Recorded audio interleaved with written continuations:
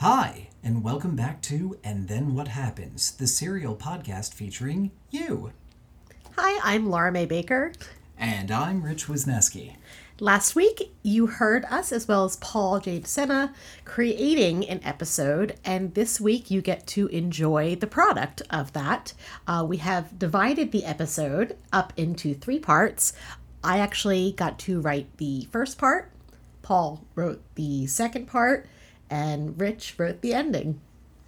Yep, so that's the process that we went with. We're keeping this super short because the episode is one of our lengthier ones.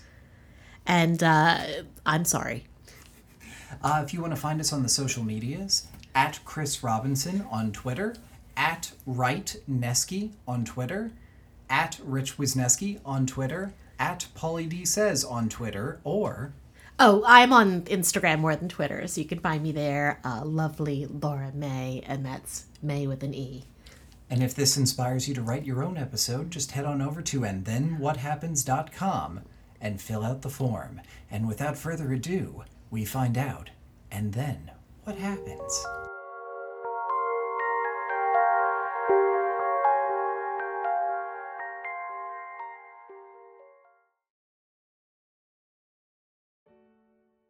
The day of McGrady's wedding, it was a balmy 72 degrees and sunny.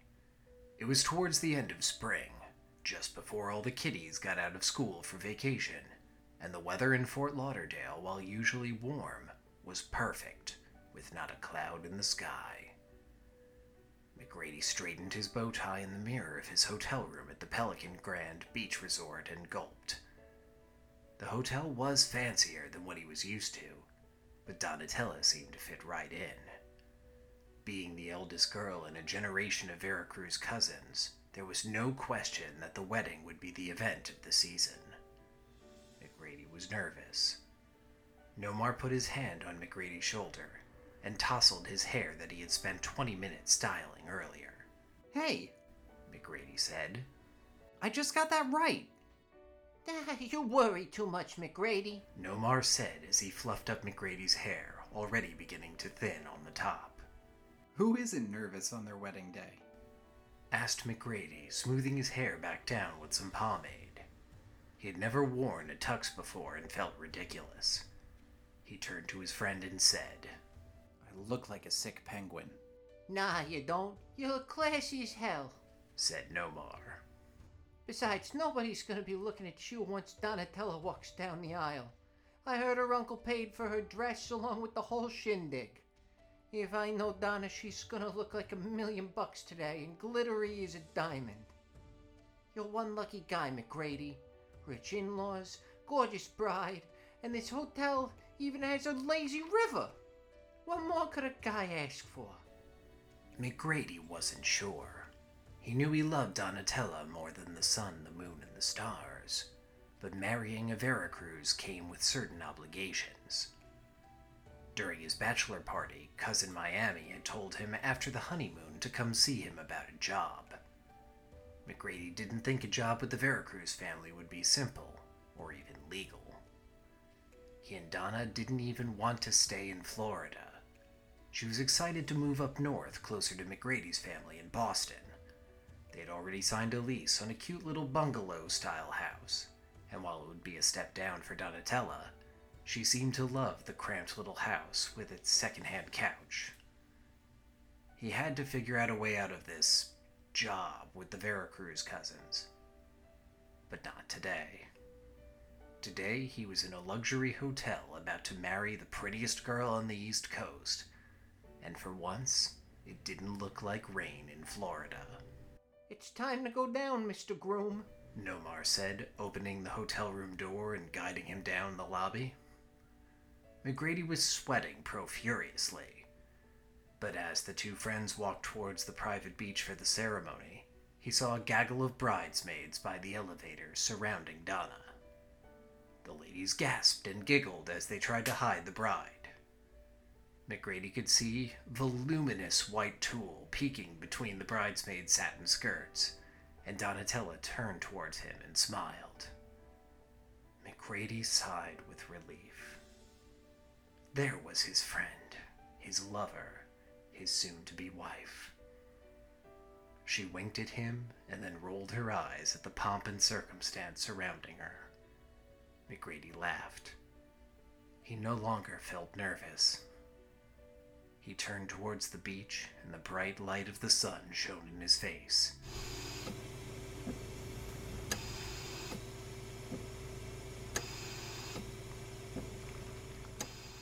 Except this wasn't the beach, and the light shining on his head was not the sun. McGrady tried to sit up, but his body was strapped down to some sort of steel table. He looked around frantically and saw Donatella in the corner of the room. His eyes met hers. Donnie, McGrady rasped. It hurt to speak. His throat was dry and felt full of cotton. His head swam as he looked up at his wife. Was she still his wife? They had a fight. Something awful had happened. As his memories returned to him, so did the physical pain in his body. He was sore and scraped up, but it was impossible to tell if anything was broken as he was unable to move. McGrady turned his head in the other direction, and there was Adam peering closely at him. Ah! Yelled McGrady in surprise as the would-be scientist positioned the lamp, much like those used at the dentist, over his head. finally awake, I see. Maybe we can get some work done now. Adam grinned in a sickening way. Now, I'm sure you are uncomfortable, but if you would indulge me a few more minutes of your time, McGrady, we can certainly get you set up in more comfortable quarters. I know you and Donatella must have a lot of catching up on. Adam's giggle sounded like glass scraping over porcelain tiles and did nothing to help McGrady's throbbing headache. McGrady frantically scanned the rest of the room. There was the pilot robot thing. Reg... something. And Ghost next to the mechanical man. McGrady's head was forcibly turned towards Adam again. Where is the safe, McGrady? Adam leaned closer, holding a scalpel close to McGrady's eye. How do we find the safe? McGrady clenched his teeth and kept his mouth shut. Adam sighed. Looks like I may need to get more persuasive tools. McGrady is unusually quiet today. Donna, see if you can get him to see reason while I peruse my collection. Still giggling that horrible sound, Adam left the room. Donatella had not spoken yet, but rushed towards McGrady and picked up the scalpel. Donna, no! I know we have our troubles, but baby, please! McGrady begged as she brought the instrument down and cut his straps loose. Do you know me so little after all these years? I would never cut you. McGrady had forgotten how melodic her voice could be. She was older now, but still beautiful, and her piercing blue eyes looked deep into his as she helped him up. Donna, how are you here? What's happening? I haven't spoken to you since our son. And your accident. How? How? We don't have time to answer your questions. I have to get you out of here now. You have to get that snow globe. The snow globe? McGrady's head was still fuzzy, but it all clicked, and he laughed. Is that what Adam is after? Well, he wants the safe, and the snow globe's the key. So yes. Donna hurried, limping over to a closet, and pulled 2 scuba suits and air tanks. Well, joke's on him. I don't have it on me. I think he realized that. Donatella said, smirking as she looked McGrady over. McGrady blushed and realized he had been stripped down to his boxers, so of course Adam would know if the snow globe was with him. Now quick, get into this suit before Adam and his goons come in here. A scuba suit? It's been 20 years since I wore one of these. McGrady complained, but began to step into the suit as Donna shimmied into hers, the material clinging to her body, which was looking fit as the day they had met. It'll be just like Cancun. Donatella smiled at him and helped pull McGrady's zipper up. Her eyes darted back and forth to the door. I doubt that. McGrady's tone was jovial, but his heart ached. Cancun had been a wonderful family vacation, all of them together, swimming in the ocean, kids included. They'd been so small back then. It had been so easy. Footsteps could be heard coming towards the door. Donatella quickly finished gathering him up and handed him the breathing apparatus and tank. Go now, my love. I'll be right behind you. We'll get out of this together. Donatella suddenly turned and kissed him passionately on the lips, very quickly, and popped his goggles on his head. She still tasted like candy due to her lip gloss and smelled like Chanel No. 5, her favorite. McGrady's mind flooded with memories, longing for days past as Donna shoved him into a doorway. Up the ladder and open the latch. We should be due east from the docks. Just swim towards them and you'll be fine. Donatella gave him a gentle push into a small round room with a ladder leading up to more darkness. McGrady ascended the ladder as he heard shouting below him. Why had Donna saved him? Did she still love him? Questions swam in his mind, but there was no time for them to fully form. He thought he could hear Ghost shouting. He had forgotten she was there too. A gunshot rang out. Did someone get shot? Was Donna okay? Finally, he reached what looked like an airlocked door and paused as he saw Donna enter the tube with a brief glimpse of light as the lower door opened. Thank the gods she was safe. Donatella closed the latch as she entered, clicking a heavy lock behind her as he heard the gun clatter to the ground as she climbed up the ladder behind him. Who did she shoot? McGrady hoped it was Adam and not Ghost, which surprised him. Ghost was not a friend, so why should he care what happened to her? McGrady could feel Donatella behind him, breathing quietly as the footsteps came closer to the latched door. He could hear banging and rattling as angry men tried to pull the door open. Donatella squeezed his hand tightly when she reached the top of the ladder and opened the outer portal of the submarine. He could feel Donna's hand pulling him. The dark waters were nearly impossible to see through, but he swam east and up as muffled noises followed.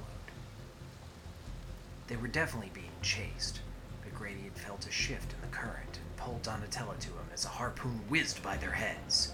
He kicked up and out, pulling Donna with them, zigzagging as various weapons were launched at them. After 10 minutes, the harpoons in their irk had stopped. It must be out of reach of Adam's crew. McGrady took the opportunity to kick fast and head due east with his former wife in tow. As they neared the surface, he could see city lights and hotels as blurry lights through the water. After what felt like an eternity, they emerged out of the water and lifted themselves onto the dock, both breathing heavily. We did it! Woohoo! Shouted McGrady. Things were starting to look up. Now he just had to find the Cobra.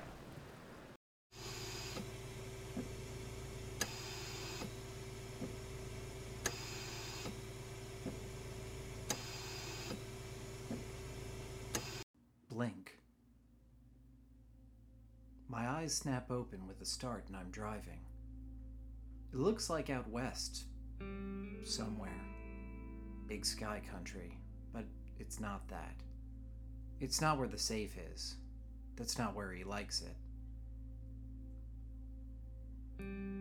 Donatella is with me, but I don't look. Not yet.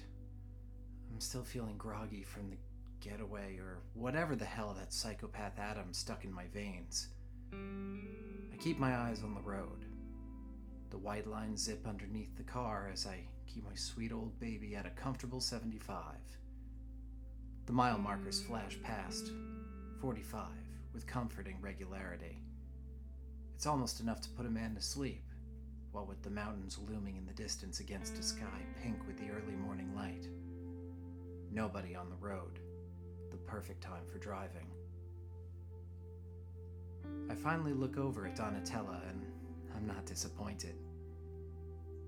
Her hands are folded patiently, and she's staring straight ahead, her expression inscrutable. She doesn't look at me, but I don't mind. I like her like this, in perfect profile. Being with her, raising my son, it had always made me feel like I was more than what I was. I suppose it's only right that she's here with me, that back there she did whatever it was she did. God, my mind is hazy. The safe was her idea, after all. She needed me then to secure for herself the guarantee of a life worth living. I still need her. She turns to me and smiles. Perfect. She caresses my hand on the steering wheel as the white lines tumble past, racing each other into oblivion. Perfect. I'm home. Almost. Blink. I have no idea how long I've been driving. Donatella is still in the passenger seat, but she's sleeping now, curled up against the window. Her calm, measured breathing still audible over the steady wash of the car along the road. Where are you going? The whisper comes out of the recesses of my mind, and it's her, but at the same time not. I know that now. I think it was her. Are our past selves us?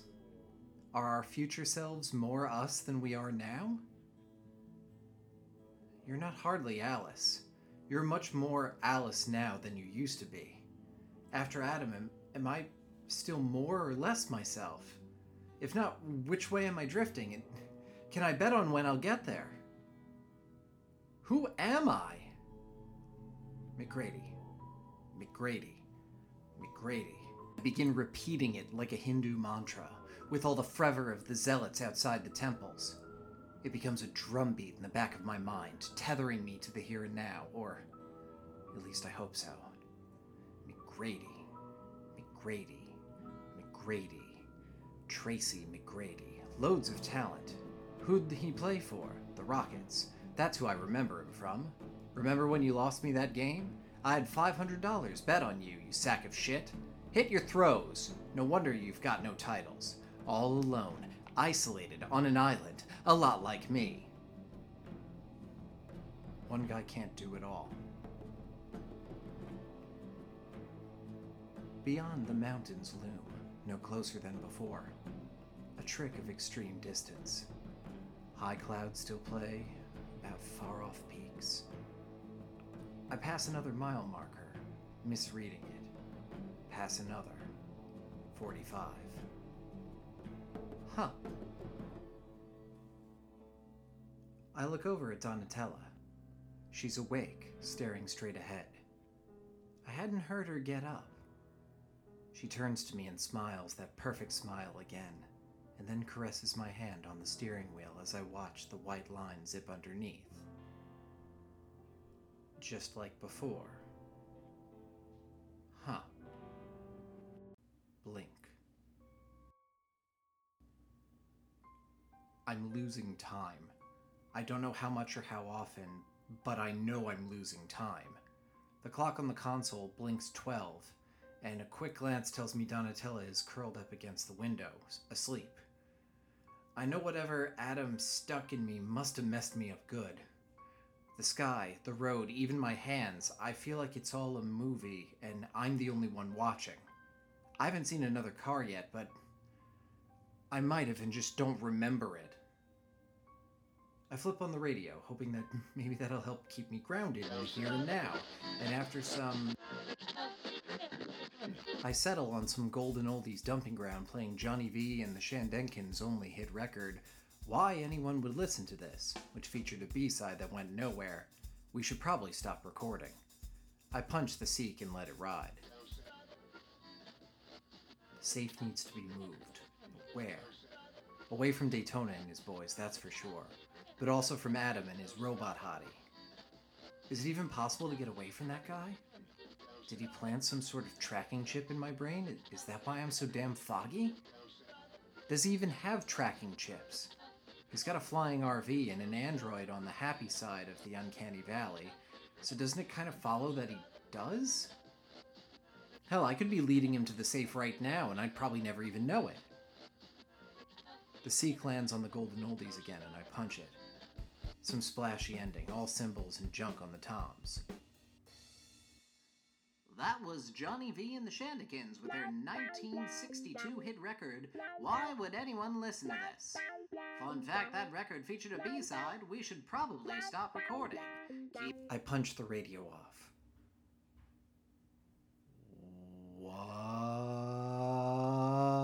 What? The music starts up again, and I hear it clear. What's the... I mutter and can't think of the word, even though I know the word I'm looking for is same. I snap my head around and check on the little snow globe in the back seat. I do a little math. It's just resting there. Sitting there on the back seat, just like I remember leaving it. Turn back to the road. White lines tumble, mountains no closer, sky still pink. Clouds having a blast around a couple of peaks, another mile marker shooting towards me. 45, I say. 45. Whoa. Feeling fine. I am feeling fine. What a day for a Blink. Bags rustle. Gas station junk food. Reminds me of that time Right. Combos, maybe. A box of Junior Mints lay on the inside console. We must have stopped.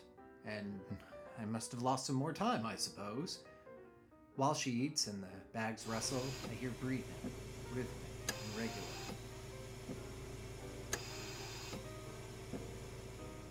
My special little lady. When did you get it? She asks. I told you all about that, honey. Don't you remember? I say. Right. I smile.